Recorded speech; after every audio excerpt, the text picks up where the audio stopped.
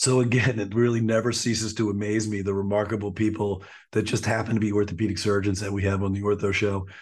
This week, we're having Nick Colyvas, who's a professor of orthopedic surgery at the University of California, San Francisco, a sports medicine specialist. I like to call him the meniscus whisperer, super passionate about trying to save the meniscus and techniques and things.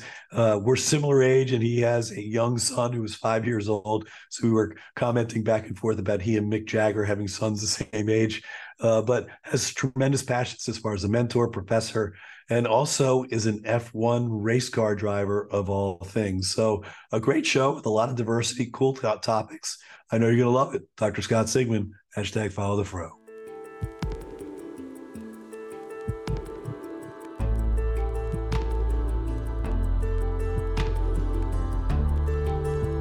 From Medical Media, this is The Ortho Show.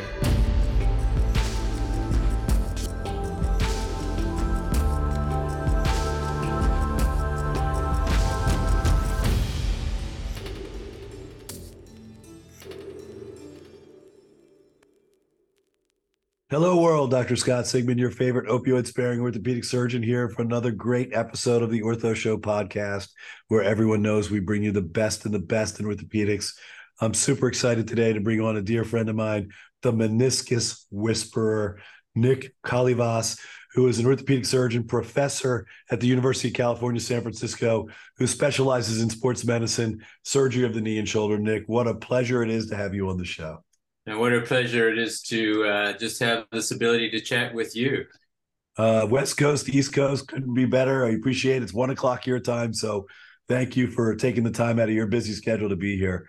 But no, look, we always start at the same place. You have an interesting place in which you've started, where it all began, that sort of thing. Now, I've done my research, so I know that you were born in Zimbabwe. And for our listeners, that's a country that's really sort of like due north to South Africa. So tell us about that. I mean, that was an interesting time. I know that apartheid was still going on in South Africa at the time. And tell us about your journey to medicine from Zimbabwe through South Africa. Sure. Thanks, Scott. So, I mean, it's now quite a while ago, and it seems fairly far away from me at this point. But I did grow up, in what was the middle of Africa, basically, although we had a relatively civilized life. We even had television, and we had the Brady Bunch, and we had a lot of the things that I recognized when I came here. But it was a closed, protected society. But we grew up with the basics of a loving family, fantastic community, respect for everybody. And I pretty early on started thinking I wanted to be in medicine and even surgery. No, we didn't have anyone in our family who was medical at all. But that was just something that, by the time I hit high school was pretty clear to me that's what I wanted to do. And that was available. The British system, which we had essentially, was that if you finish high school, you did well enough on your A levels, you could go straight to medical school, right? No college first. And that's essentially what I did. I went to medical school in South Africa. And at that time, my father had actually already left, but just about the time that I was going to medical school, my whole family upped and left, and they came to the US. They knew one single person in the whole place. They happened to be in San Francisco. That's how we ended up in San Francisco. If that one single person had been in Boise, Idaho, we would have ended up there. You got pretty lucky. I mean, San Francisco's a great spot.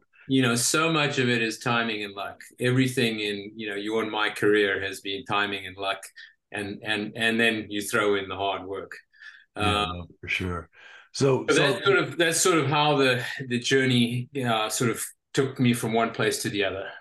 All right. So Zimbabwe growing up, obviously there probably were no medical schools in Zimbabwe, or at least the better schools were going to be in South Africa. So you went to Johannesburg to Witwatersrand. Am I saying that correctly? Yeah, Witwatersrand University. There was actually a very good school in Zimbabwe, but I actually had gotten accepted into the South African school, and that was very good at that time. Once you graduated from what was called WITS, the shortened version, you immediately got your license to practice in the UK, so it was portable as well.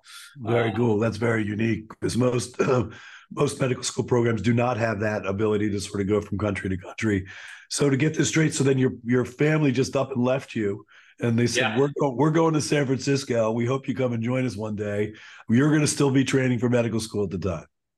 Yeah, I wasn't that unhappy about it. I mean, I was quite enjoying the freedom and independence of being sort of my own boss, thousands of miles away. And I got to go, back to the US for vacations, and spend some time there and then go back. And honestly, medical school was fantastic. I had a fantastic time. And then when I finished that, I went on and did an internship even in South Africa in a town called Durban, which is, on the coast, and the hospital was on the coast, literally on the beach. So that was another fantastic year. But then I had to face the music and say, what did I want to do next? I wanted to do an orthopedic residency and, do that in South Africa, do that in England, maybe go to Australia. Family was all in America, but that was the hardest part. It was the hardest place to go. Canada was another choice. There's lots of choices, but as an international medical graduate, they'll all tell you it's just a tough road. And again, timing and luck, I was able to find a research position that gave me an in to essentially get a residency spot. Yeah, now we've had a number of international trained physicians on the show, and you have to still do 3 years, if I'm not mistaken, right? You have to have 3 years post-graduate to be able to, and then that can get you into a residency if you can get the appropriate recommendations. It depends on the scenario. I was able to do about 1.5 years of research, and then again, the timing was that's when the match opened up, and the interesting little anecdote is I actually was interested in surgery and not so much in orthopedics, and I got into a categorical general surgery spot at UCSF, which was fantastic, and that was awesome. And then within 2 months of internship, I said, "Oh my God, I've made a huge mistake." Yeah, you finally figured it out. Where are the cool guys hanging out? They're in the orthopedic surgery department. They're not the next rotation literally was orthopedics, and I was like, "Oh my God, I really have made a bad mistake, because this is the one I really, really, really want to do." What was I thinking? I love it. Yeah, what was I thinking? So anyway, that all worked out again. Well, it certainly wasn't easy at the time, but it worked out well in the end. Yeah, I mean, life is a journey, as you like to say, as far as the being in the right place at the right time, and luck, and of course hard work as well. And so, and you basically never left. I mean, you built yourself a career in San Francisco. It sounds like you did private practice for a little bit of time, but then you got the desire to head back for faculty at UCSF, and you haven't looked back. How long have you been now at UCSF? So officially, 2019, our practice was acquired by UCSF, part of their sort of expansion program, building their sort of wider Bay Area network. But I actually I went into private practice, and that was fantastic. We worked really hard. And then about 2008, I spoke to Ben Ma about potentially doing some part-time stuff at the university, a little bit of teaching, seeing some patients, doing some cases. And so for almost 10 years, I was a university employee on Fridays. Every Friday was my day at UCSF. So I got to get both the private practice side really, really nicely, Monday through Thursday, Saturday and Sunday frequently too. But Fridays I was academic. And so that sort of was a relatively easy switch when we did that. My partners who came with me went, from full private practice to an academic practice. But it's been a good move for us. Again, everything is timing. For me, this was sort of the right time. It was just about the time my son was born. It allowed me to deconcentrate on all the business and managerial side of running a private practice, which you know only too well, and be a little bit more focused on just the orthopedic sides and just surgery, basically. I mean, that's like really cool to be able to have private practice, but then still be in an academic environment as well. And, I noticed on your CV that, what I love, the word mentor is such an important word here for the Ortho Show. You actually list your mentees, that you've dealt with. And I just think that's so special that you recognize that relationship and you put it out there in the public for people to see. But that allows you, the world to be in academics, to do research, to be able to teach and be a part. And then it was obviously a sort of a natural transition. And you guys have a really impressive department. I got to say, I'm like, if you look at the Ortho Show and you take a look, probably Columbia's number one. Yeah, Bill, I know Bill would be listening. Reasons for that. Yes. And then the Hospital for Surgeons' Sons, we've had a lot of those guys on too, right? But I mean, we've had Alan Zhang, we've had Sarah Edwards and Stefano Bini. I mean, you guys got a lot going on out there. It's pretty cool. Yeah, it's a great department. We're over 100 physicians now. We've got 8 surgeons in the sports department, 7 or 8. I think we're close to there somewhere, it continues to be a growing program. So I think we're as much as one can be a very collegiate and well sort of formed group at this point. I love it. So I'm not going to slip by here. You mentioned your 6-year-old son. Is it a son, correct? 5-year-old son. Yeah. So 5-year-old son. So I got to bring it up. I mean, I don't know if everybody saw Mick Jagger as a 6-year-old son as well. So, I mean, you're in good company. I know it's a little late for you to be a late bloomer as a father, but congratulations. You and Mick are doing awesome. Well, I appreciate that. It's maybe doing it a little bit backwards, starting the family later instead of earlier. But there's definitely some advantages to that. I just hope that I can, keep up with his energy. That's going to be the long-term concern. But so good. It's all worked out fantastically. It's allowed me to have a really good sort of career. It's allowed me to have a side career racing cars that has, really been fantastic for me. And now I can really concentrate on the family side. So it's all good. We're going to get to the cars. Don't get ahead of you, but because I think that's such a cool thing about you. But no, I mean, you think about it that way. You're an established orthopedic surgeon. You've done all that crazy stuff of working weekends and trauma call and this, that, and the other. And now you're established. You're a professor, and you can take time out for the things that matter and a work-life balance to be able to have your son. So God bless. I don't, we go in my house, we have 5, we go 28, 25, 21, 21, and 18. They're all boys. So, like right now, my youngest is in Rome running around Ubering and clubbing while supposedly going to college. But, the bigger they are, the bigger the problems and things just change. But God bless, enjoy. I don't know how you do it. One is a lot of work for me, but hey, man, more power to you. We're not interviewing for kindergarten classes anymore. That's for sure. So, all good. All right. So, look, one of the things that I really admire about you, among so many other things, and I called you the meniscal whisperer, and you really sort of carved out a name for yourself and very passionate about #save the meniscus, right?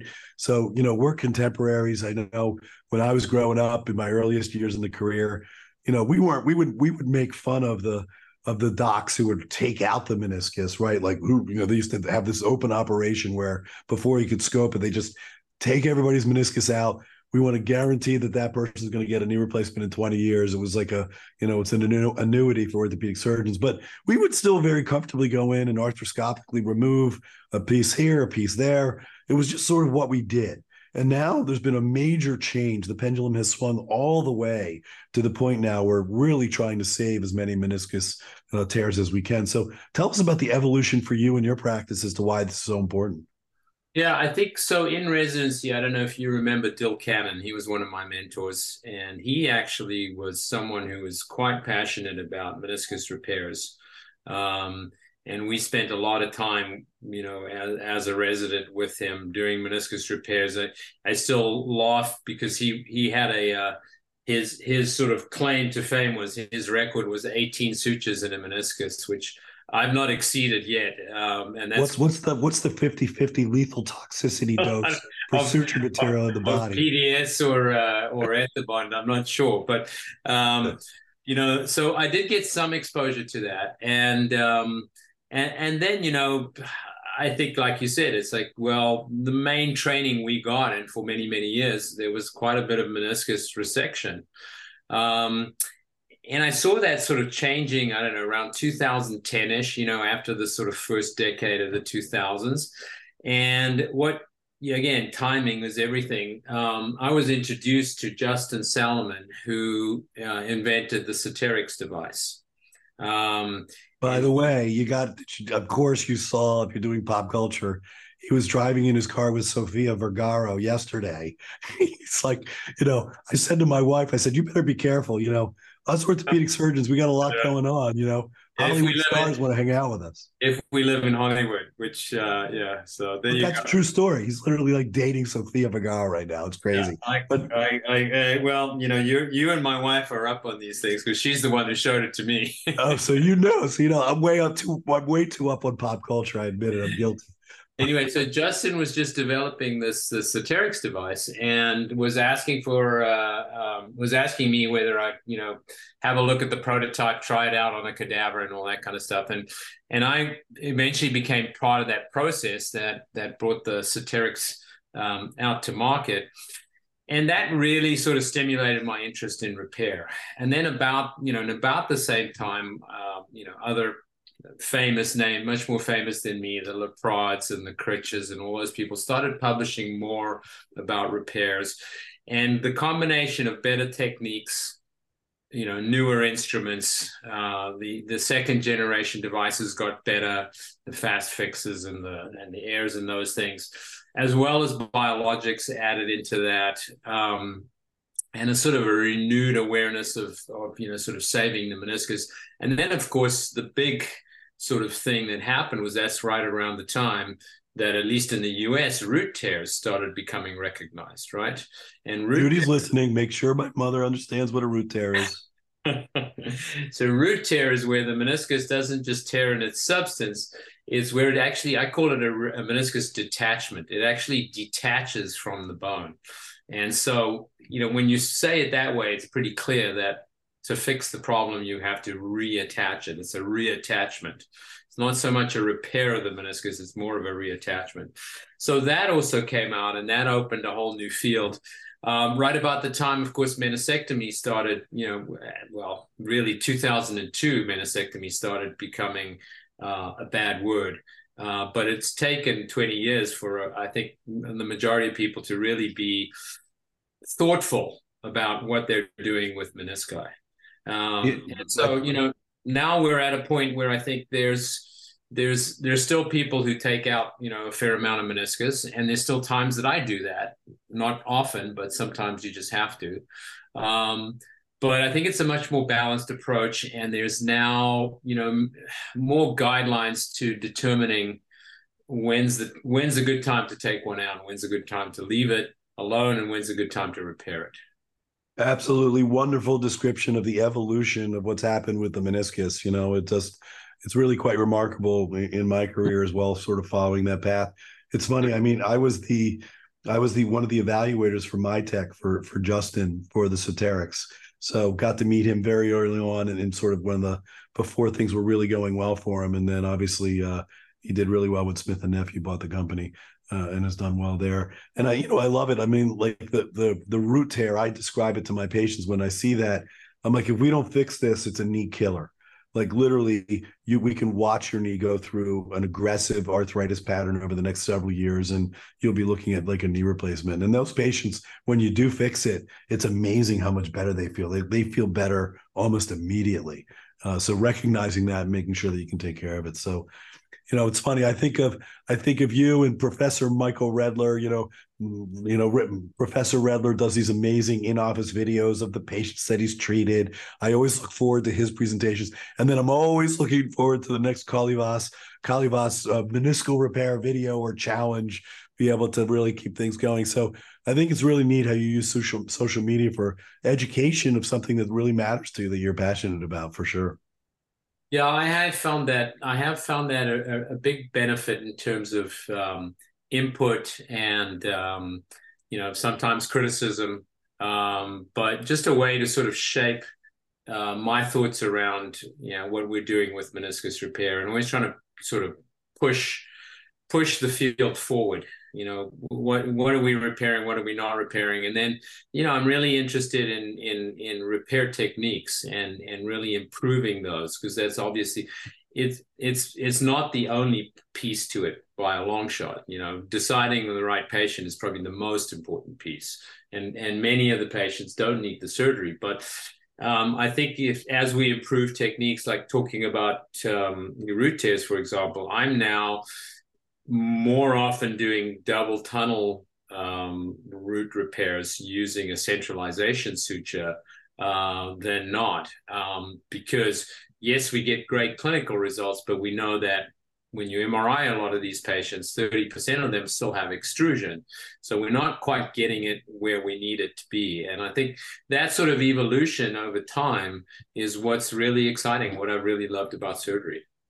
Well, keep challenging us, that's for sure. We look forward to hearing all about it for sure. All right, so let's talk about something else that is a great passion of yours, and where it all started and where it came from. But dude, you're like a Formula One or two sort of race car driver. I'm like, come on, you're an orthopedic surgeon and you're running around driving Formula One vehicles all over the place. What's going on? How did this start? Yeah, so I was always interested in motor racing from a kid, and I had a family who had zero interest. In fact, probably were like anti-motor racing.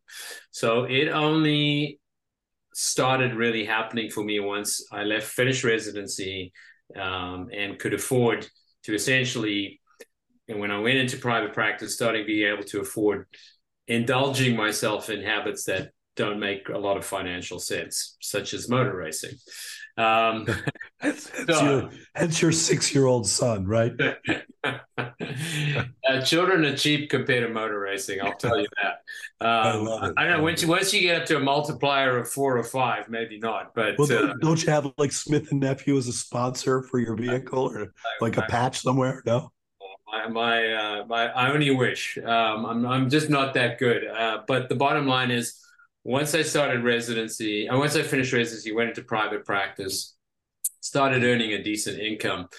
I could start the process, and that involved essentially going to a school for a weekend, buying a car, and it just kind of snowballed from there. And it got sort of a bit crazy at some point in time, where I had multiple cars on multiple continents, flying over to Europe 4, 5, 6 times a year, for race weekends, coming back again, doing race weekends here. And I gravitated mostly to the formula cars. Those are the single-seater cars that are purpose-built for racing. They're not production cars that have been modified.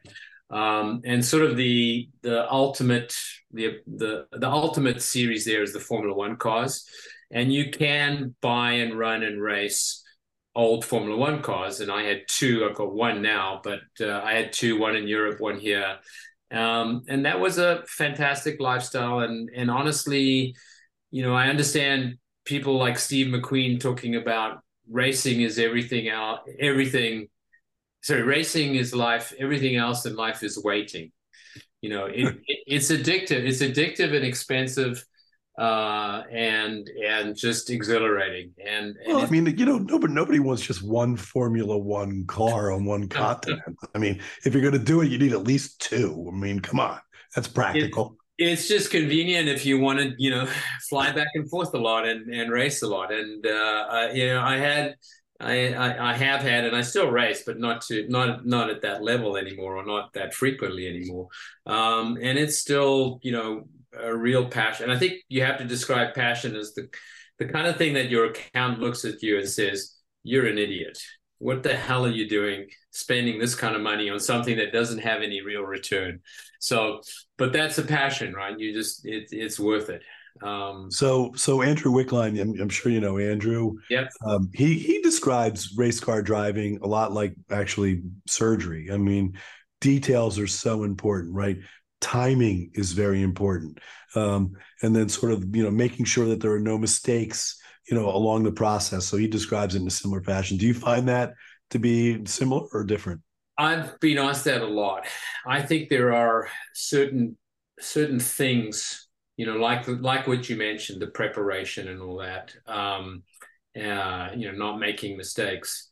I'll tell you that I think racing is a far more precise. If you're going to do it well, it's far more precise. It's far less forgiving of mistakes. It's it's far more intense. You get hot in a lead suit, but let me tell you, you get in a race car in a fire suit with your radiator tubes running right next to you on a hot day, and you've got 100 degree Celsius water running through you, and you're sweating because you're trying to beat 20 other people doing the same thing. It's it's intense, but it's so rewarding. It's so exhilarating. And the other thing, there's two places that I just find myself extremely comfortable and content. One is when I'm scrubbed in the case, the patient's draped, and you give me the instrument. You put that scope in my hand, and there's almost like there's the sort of a calming feeling comes along. Like, okay, I'm in control. This piece of equipment that I have in my hands is an extension of me. I've done it so many times. I've got it in my hand. It's just an extension of me. And I get the same feeling when I get strapped into a race car and I put my hands on the steering wheel and I'm like, okay, here we go. Everything goes quiet and you just, this vehicle, this instrument is an extension of me. That's the sort of comparison I see. Well, that's really cool. And what a great description of being in the operating room. You would think that for most of our listeners that aren't surgeons, maybe going to the operating room might be stressful. But for me in particular, it's probably one of the most calming, relaxing, fun, intriguing times of my day, for sure. And challenging and all of those things, I just, that's what I feel at the start of every case. It's like, here we go. This is just going to be wonderful. And those, so that's always always the comparison that I make when I look at the two. Well, I'm going to leave the race car driving to you, but I will enjoy sharing consensus stories on the surgeries and the patients that we care for as well. Listen, Nick, what a wonderful time to spend with you today. I think that your history is truly unique amongst our guests on the Ortho Show, which is what I love about our show. We bring on some of the most unique people with tremendous histories that just happen to be orthopedic surgeons, and you're no exception. From your time in Africa to here, and mentoring to your wonderful time as an orthopedic surgeon to your 5-year-old son and your amazing race car driving. What a cool story! Thanks for joining us. Well, listen, I appreciate it. I'm looking forward to the next chapter. Maybe that'll be robots. We'll see. That's what I'm looking at now. But I really appreciate that you invited me to the show. So thank you for including me in that group. I really appreciate it, and always a pleasure to talk to you. It is my pleasure. You are now an official The Ortho Show alumni, Nick Colyvas. So great to have you on. This is Dr. Scott Sigman, #FollowTheFro, host of The Ortho Show. Till next time.